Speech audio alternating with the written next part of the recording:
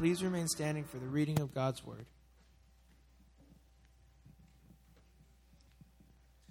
Today's scripture reading is going to come from Isaiah. I want to invite you to turn over there with me. Isaiah chapter 9, starting in verse 1, we are going to read the first 7 verses of Isaiah together. Isaiah chapter 9, starting in verse 1, begins, "Nevertheless, there will be no more gloom for those who were in distress.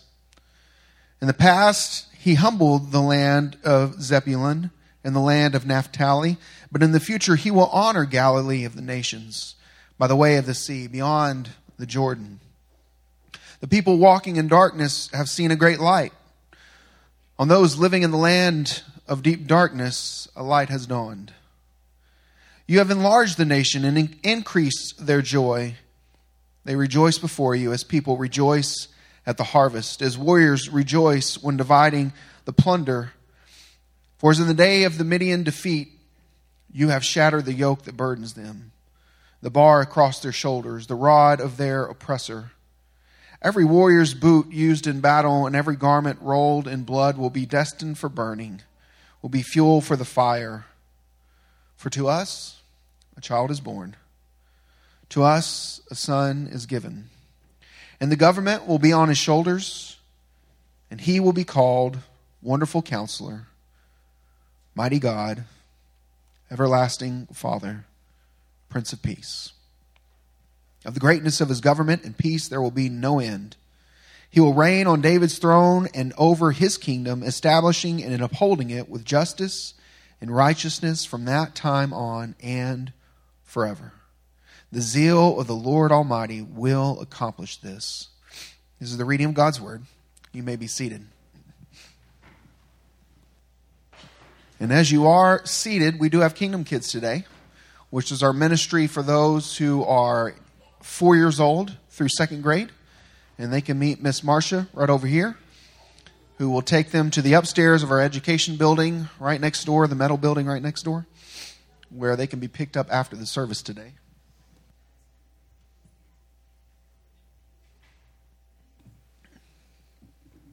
A couple real quick announcements. We are getting ready for a new year. And with that new year, we are beginning a new Bible reading plan together. And I want to invite you today to pick up one of the plans off the back table. Looks like this. On the inside, it has some prayer cards that looks like that. And they're perforated. You can tear them apart. And there's instructions in there on how to fill them out. All right. It mentions in the instructions that there's actually a little handout that has some scripture verses that you can use as part of your prayer card system. And you'll see that handout. There's a few handouts on this table in the foyer when you leave if you want to grab some of those. Now, I'm kind of doing a flyby on that. All right. I'm going to go in depth and in detail on this plan, what we hope to accomplish, how it's going to work, starting January 1st. That Sunday, January 1st, we're going to cover all of this. And then the reading plan actually begins on January 2nd because it's a 5-day-a-week plan, unlike the plan we're coming out of that is a 7-day-a-week plan. Going to go over all that January 1st, but if you already know you're not going to be here that day for whatever reason, if you pick this stuff up and you read through it, you'll be fine. You'll know what to do. You'll know where to go. But as always, if you have any questions about the reading plan, feel free to text me or give me a call or shoot me an email. All my contact information you can find on the back of the bulletin. Also, we're getting close to the end of the year. And if you've been in service much lately, you know we've been talking about nominating new deacons to our deacon body. And so just a quick reminder that we need your forms turned in by the end of this year so they can get to work on that. Forms look like this. So 1-sheet form, fill it out. You can put it in either box. As you exit, you can just fold it up and stick it in there, and we will get them to our deacon body. You can give it to me or Rosemary, and we'll make sure they get it as well. But that is coming up, so only a few weeks left before we wrap up the nominating process and go from there. Okay, I think that was all I was going to announce. So let me just pause and pray, and if you would, please pray with me. Let's pray together.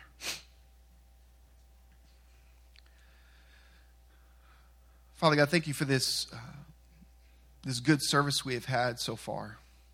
God, that you are present with us, that you have spoken to us through your word, through music, through songs. God, you are so creative that you would come up with a variety of ways to share who you are with us. God, through even the fellowship with one another, through driving to church and just seeing the beauty of nature, and just on we could go. God, you are pointing us to who you are and what you have done for us. And in this season, to pay even closer attention to how it is you have sent your Son Jesus into this world and the impact that it makes in our lives, in the lives of those around us. So now, God, we come to this message from Isaiah. We, God, acknowledge that you stand behind this. It is your Holy Spirit that gave Isaiah the words to speak, that spoke to his people then and speak to us today. God, I pray that you help our minds to be attentive, able to hear what you want to say to us, soften our hearts to receive it, and ready our hands and feet to live it. This we pray in the name of Jesus. Amen. Well, I remember when I was 20 years old, it was the first time I ever really lived away from home. Some of you know a little bit about my story. I was working at a church plant in Oregon, and I was living on campus in Portland and commuting 30 minutes up the river to the town in which we were planting the church. And I moved into a city of well over 1 million people, and I literally knew no one. I had one guy there that I kind of knew, but we were just beginning to get to know each other. We weren't long-standing friends. So I had no relationships with anybody. And that first semester at school was actually really difficult, as you might imagine, if you can recall those days. It was a challenge to be away from family, to be away from friends, people. I like some of you, I grew up in the same little town my entire life. And so to leave that area after 20 years existing there and to be that far away was a challenge. And so I was especially looking forward to coming home at Christmas. And it was a nice time being home. And I remember my mom, she was driving me back to the airport, and I was flying out of Austin. And on the way there, my emotions overcame me because I just was kind of dreading, going back. I did not want to go back to a city where I knew almost no one, and dorm life with people that had not yet become my friends. It was just a very lonely and challenging time. And some of you can relate, but I'm not a big crier. I don't like to cry. I feel very uncomfortable with it, to be honest with you. I try very hard to avoid it. Even, we're watching the Hallmark movies or whatever. The sappy commercial comes on. I hold it in like a man. You know what I mean? I just repress all of that feeling. Okay, and so I'm not a big crier. And here I am. Also, I'm with my mom, and so I especially don't want to cry in front of her. And but I couldn't help it. So I just look out the window, turn my whole body, and look out the window and quietly sob. And of course, you know how moms are. She knows something's up. And she probably knew, like, the moment I landed, something was up. So she's been waiting for this moment, okay? And so then I'm sitting there, I'm crying, and she's asking me what's wrong. And I'm saying, Mom, I just don't want to go back. And I did go back. I got on that plane, and I went back. And it was a challenge. God saw me through that challenge, ended up staying in the Northwest, working at that church for 6 years. And but I was reflecting on that today because I thought, we all can approach a Christmas or two or maybe several in our lives. We get to that season and we're supposed to be joyous. We're supposed to be happy. Everything's bright and beautiful and it's supposed to be a time of cheer. But in our hearts, it feels more like gloom. Maybe you feel that way this Christmas season. Maybe you're thinking about those you wish were with you to celebrate. Maybe Christmas brings for you financial stressors. Maybe it reminds you of the job issues that you have and trying to figure out what to do. Maybe for you it's about relationship problems and this is supposed to be a happy time with family, but you fear it won't be. There's all sorts of things that could come with this season that aren't so cheery, that in fact can be in some ways gloomy.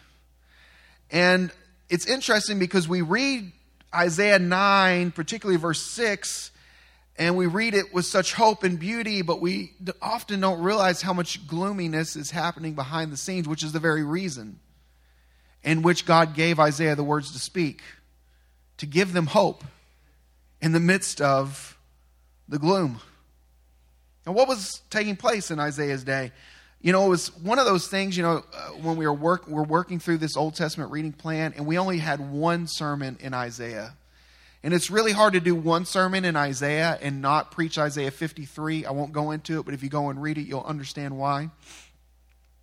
But there's a couple passages in Isaiah that if I had a few more sermons, I would preach out of those. And I do have a few more sermons, and I kind of thought, you know what? I don't think we need to hear about Amos and Jonah. Let's go back to Isaiah. So you're going to read about Amos and Jonah, and it's worth reading. But I want to talk about the beauty of the gospel shining forth through Isaiah, which has been called the fifth gospel, because it has such a beautiful announcement, a clear announcement of the coming birth of Jesus.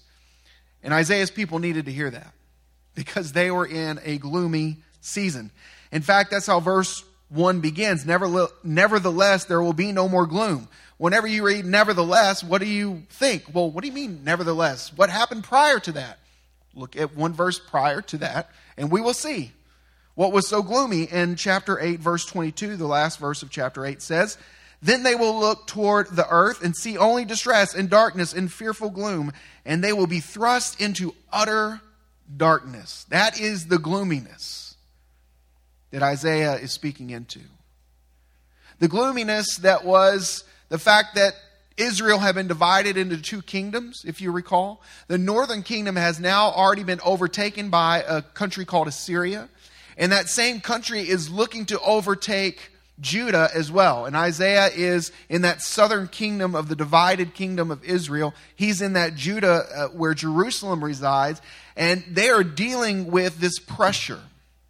They've seen what has happened to their brothers and sisters to the north, and they know that this is God's judgment on them for not listening to God, for not faithfully obeying God. And God is punishing them, not in order to cast them away from Him, but in order to eventually draw them back to Him.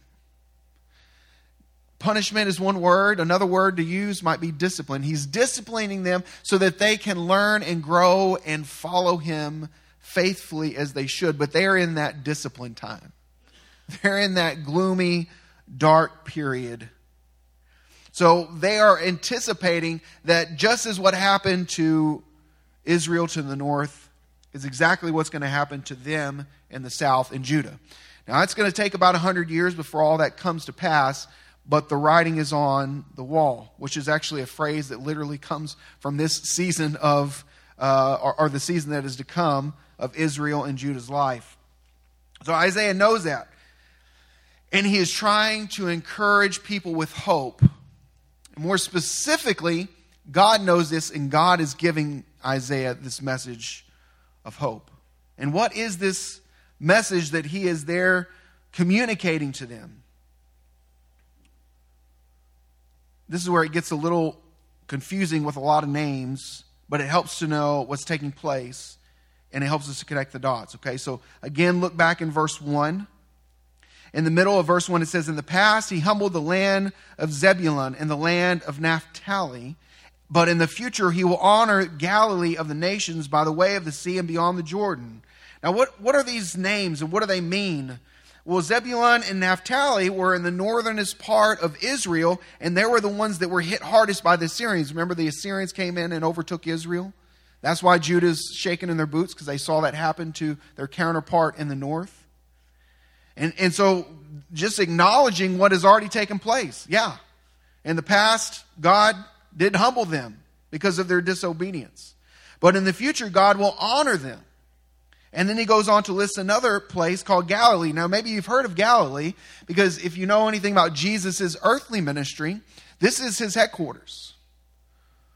He's born in Bethlehem. He's raised in Nazareth. But when it comes time for him to be a public minister when it comes time to share the gospel and embody the truth and call people to repentance, that home base is coming out of Galilee.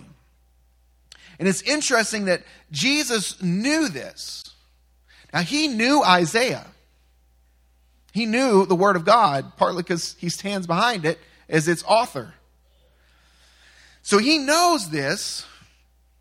And so we read in Matthew 4:12 through 17 something interesting. There was a guy who was sent before Jesus to prepare the way, a guy named John the Baptist. And when Jesus hears that John the Baptist had been put into prison, he withdraws to a place called Galilee, around the Sea of Galilee. Leaving Nazareth, he went and lived in Capernaum. Capernaum is on the north side of the Sea of Galilee. Which was, and listen to this. This is Matthew chapter 4. Listen to what it says in verse 13. Leaving Nazareth, he went and lived in Capernaum, which was by the lake, that's the Lake Galilee, in the area of Zebulun and Naphtali. Now, didn't we just read about that in Isaiah? Yes, we did. Why? Why did Jesus go here? Verse 14 of Matthew chapter 4 says, to fulfill what was said through the prophet Isaiah. Land of Zebulun and land of Naphtali, the way of the sea, beyond the Jordan, Galilee of the Gentiles. The people living in darkness have seen a great light.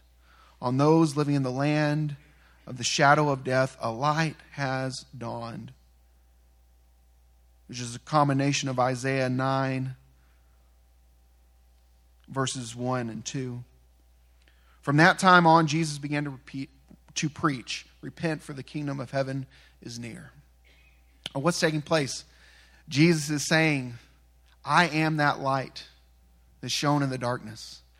I am that hope that God promised his people 700 years ago would come. I am the glory that God is bringing about in the midst of gloom. That is what Jesus is saying he has come to do. He is identifying himself with this passage. And he is showing us how glory can come from gloom, how hope can be born even in the midst of heartache, of how there can be light breaking through our darkness. And I think this helps us because, as I said, Christmas is not always a cheerful time for everybody.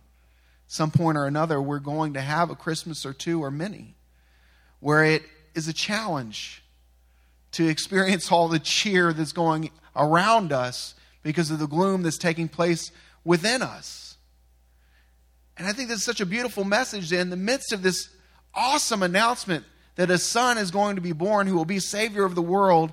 It's not a message spoken into a cheery season, but it is a message spoken into a gloomy season. Because it was gloomy in order to bring about hope.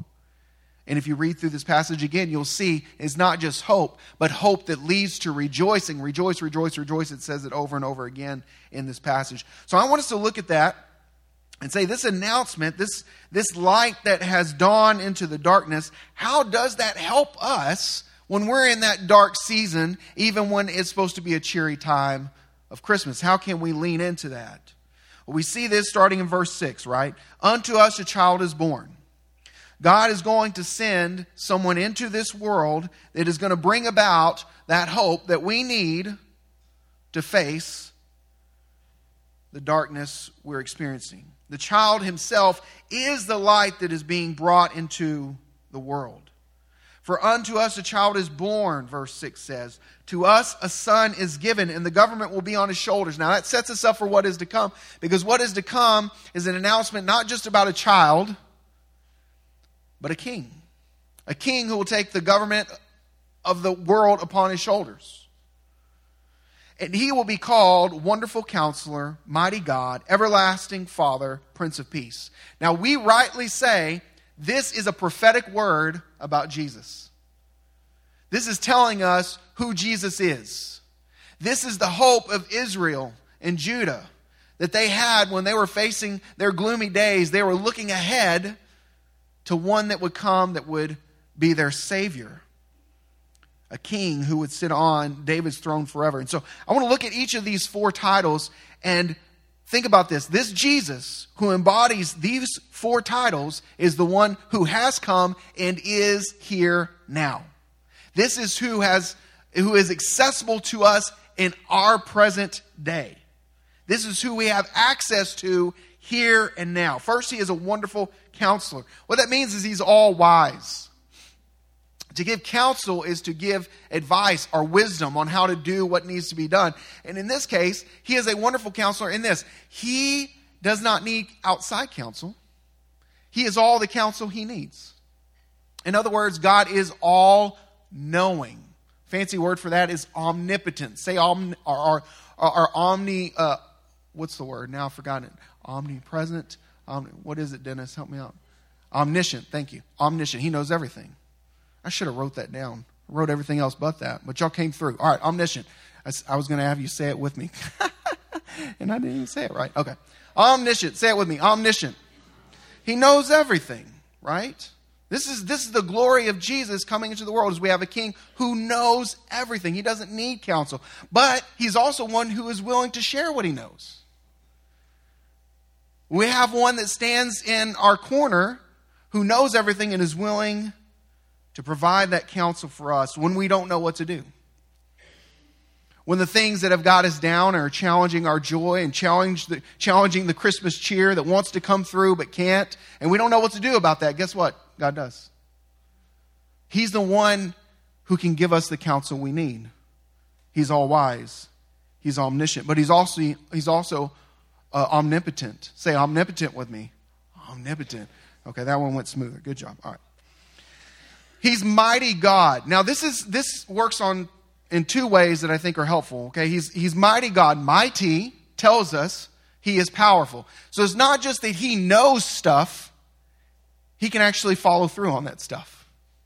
It's not just that he's wise, he can do what is wise, whatever that might be. But this tells us something else that's very important. It tells us this person who is wise is not just a person.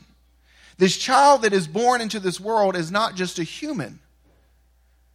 Listen, what does it say? Mighty who? Mighty God, right?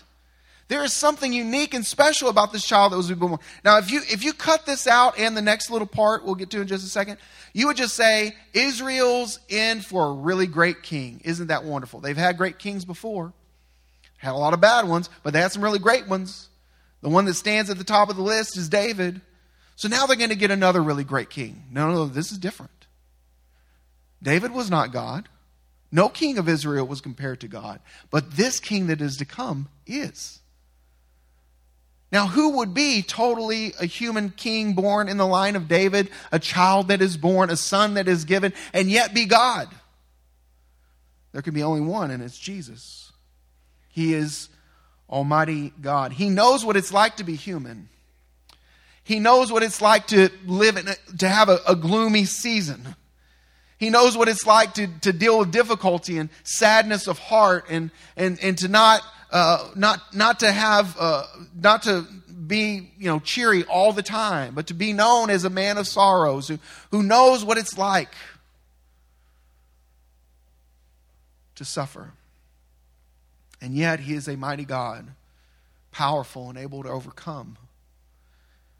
And that is who we have in Christ. Now we get another title, Everlasting Father. Again, there's 2 parts to this that are helpful. Everlasting, that tells us, again, this is not a normal human being. This is not a king who would live and die. First king, Saul, lived and died. Second king, the greatest of Israel's earthly kings, David, lived and died. David's son, who was the wealthiest and wisest of all kings, the Bible says, Solomon, lived and died. Right? King after king for Israel, and then later Israel and Judah lived and died, lived and died, lived and died. All to stay dead. But this king would live and live eternally. Now, Isaiah only knew what he knew, what God gave him to know in that present time. So he combined Isaiah's suffering servant of chapter 53, a servant who would come and die for his people, that his people might be forgiven. And yet here we have this king that will live forever. Well, how do you have a suffering servant that will die and save his people and yet have a king who will sit on the throne forever? You have a king who lives and dies to rise again. Who fits that? There is no one but Jesus. So Jesus is the one who is not only mighty God, but he's everlasting Father. He's everlasting. Yes, he died, but only to be risen again and live forever. And Father also helps us understand something about God. Something that's important to know is that God is relational. He cares to relate to you and me. Father, Son, and Holy Spirit have been in relationship with one another before he ever created us. It's one God existing in three persons. That is a mystery that cannot be solved by the human mind, but it tells us something beautiful. God is relational. And he created you and me not because he's lonely. They had one another, Father, Son, and Holy Spirit. From before time began, they had relationship. They didn't need us. They wanted to share their love with us. God, our triune God, wanted to share his love with us, and so he created us. Now, what this tells us, everlasting Father, is that Jesus can be seen as a father. Now, we have God the Father. So how is Jesus the Father? Is this equating the two? No. Again, remember, going back to verse 6, the government will be on his shoulders. These are all ways of talking about a king. And a father would be seen as a king because the father would protect and provide for his family. And so the king sometimes would be referred to as that holy father who would come to protect, come to provide. And this is simply saying this king will do that better than any other king. He comes to protect. He comes to provide. Why? Because he loves us. And that's what we see in Christ. He is the good shepherd that lays down his life to protect the sheep. He is the bread of life that gives us nourishment. He is the living water that gives us drink, right? He is the great provider and protector. And lastly, is Prince of Peace. What do you want from your king? What you want from your king is provision and protection, but you also want peace. You want someone who can deal with the enemy. Someone who can keep the harmony. But it's always important to keep in mind that peace in the Bible, shalom, is intended to indicate a wholeness of life. Bring everything together, not just the absence of war, but the present peace with God. To have connection to God, to have your life truly full and truly whole, centered on our life with our Creator. And this is the kind of king Jesus would be, to connect the creation broken by sin with its creator once again. So, what are we saying here? The hope that they needed in Isaiah's day, the very same hope that you and I may need during this season, we can look to Jesus for that. We look to Jesus as the one who is all-knowing, who is all-powerful, who has all the love in the world for us as a father, and who has it all together, bringing peace and wholeness to us. It's not, I think, a small thing to say that dwelling on what we have in Jesus can bring us out of gloom and into joy. This is not a one-time thing. Sometimes this is every minute of every day kind of thing, that we have to remind ourselves again and again that we have Jesus, and this is what it means. This is who He is. This is what He's done. This is what I have to give thanks for. Sometimes we have to, when we're really in the gloom, like Isaiah's people were in Isaiah's day, when you're really going through it, and it can become very easy to get fixated on all the reasons that you have to be gloomy. I think it's important for us to recall those words. Those living in the land of great and deep darkness have seen a great light. The light has dawned. Jesus is that light. and what they looked forward to. I found this really interesting. You see the shift happening in verses 2 and 3 and 4. What you see happening is they go from talking about the gloom you're in to the future brightness that is going to dawn. And they begin to talk about the brightness as if it's already happened. They are trusting so fully in God that that light is going to dawn. Yes, it's dark now, but light is going to dawn. So much so that we can talk about it as if it's already happened.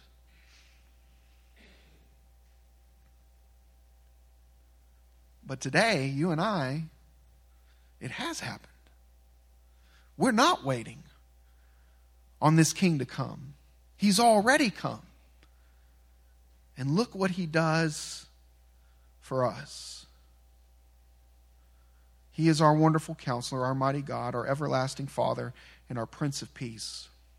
This is one of two ways that I think we can find the light breaking into our darkness, glory coming out of gloom, is to focus now on the fact that Christ has come, and this is what his life means to us. But there's a second one.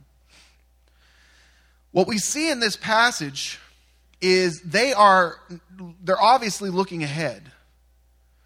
But you also hear this language of an eternal king. Right? Verse 7, of the greatness of his government and peace there will be no end. He will reign on David's throne and over his kingdom, establishing and upholding it with justice and righteousness from that time on and forever. The zeal of the Lord Almighty will accomplish this. Now, something that they didn't know, that we know today, and this just speaks to the creativity and imagination of God, is that this King Jesus would come and live and die and rise again and ascend and would come back to set up this kingdom forever. We are obviously not at that point yet. Christ has come. That is enough to bring us out of the gloom into the glory, out of the darkness into the light. But there is also a day that is coming when Christ will return. And so when things are looking dark now, and even maybe recalling that Christ has come now may feel like not enough, well, guess what? There's more. There's more than just Christ has come and lived and died and ascended. He's going to come back. There is a future glory ahead of us. Revelation 21:4 explains it like this: He will wipe away every tear from their eyes. There will be no more death, or mourning, or crying, or pain, for the old order of things have passed away.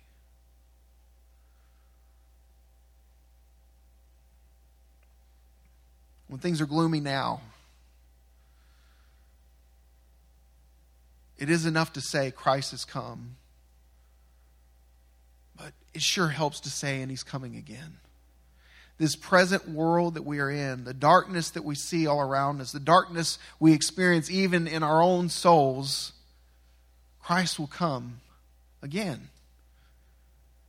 He will set up his kingdom that'll be perfect. There will be no more tears or death or mourning or crying or pain. That day is coming. Just as sure as Isaiah's people in his day could count on this king coming for the first time, so much so they could speak as if it's already happened, you and I can do the same. We can say with certainty, Jesus is coming back. He is going to right all wrongs. He is going to make all things whole. Peace, shalom. He's going to make things whole forever. So my encouragement to you this morning is, if Christmas, though it seems like it should be a season of cheer, feels more like a gloomy day, I hope that you can turn back to this passage and remember all the beauty that we see taking place in verse 6 and 7 is rooted in part of Judah's gloomy past.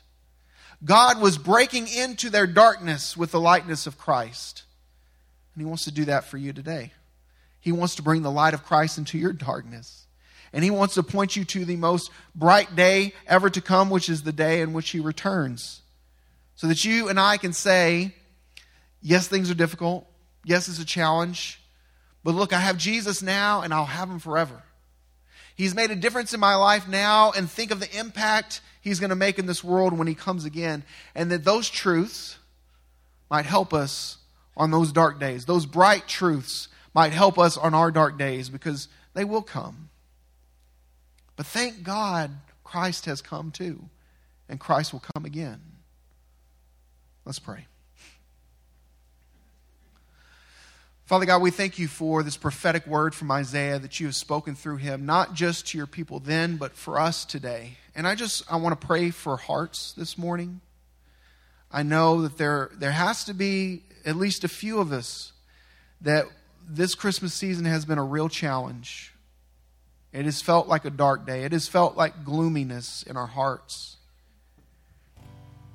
God, I just want to ask that you would lift up those of us who may be going through that season right now. Just to encourage us, Father. Point us to the things we've talked about today, things we know already that we need to be reminded of, that Christ has come and Christ is coming again. And God, these truths might serve us to rejoice. We can rejoice even as we weep. God, show us how to embrace that and what you have done for us in Jesus. God, what else can we say but thank you?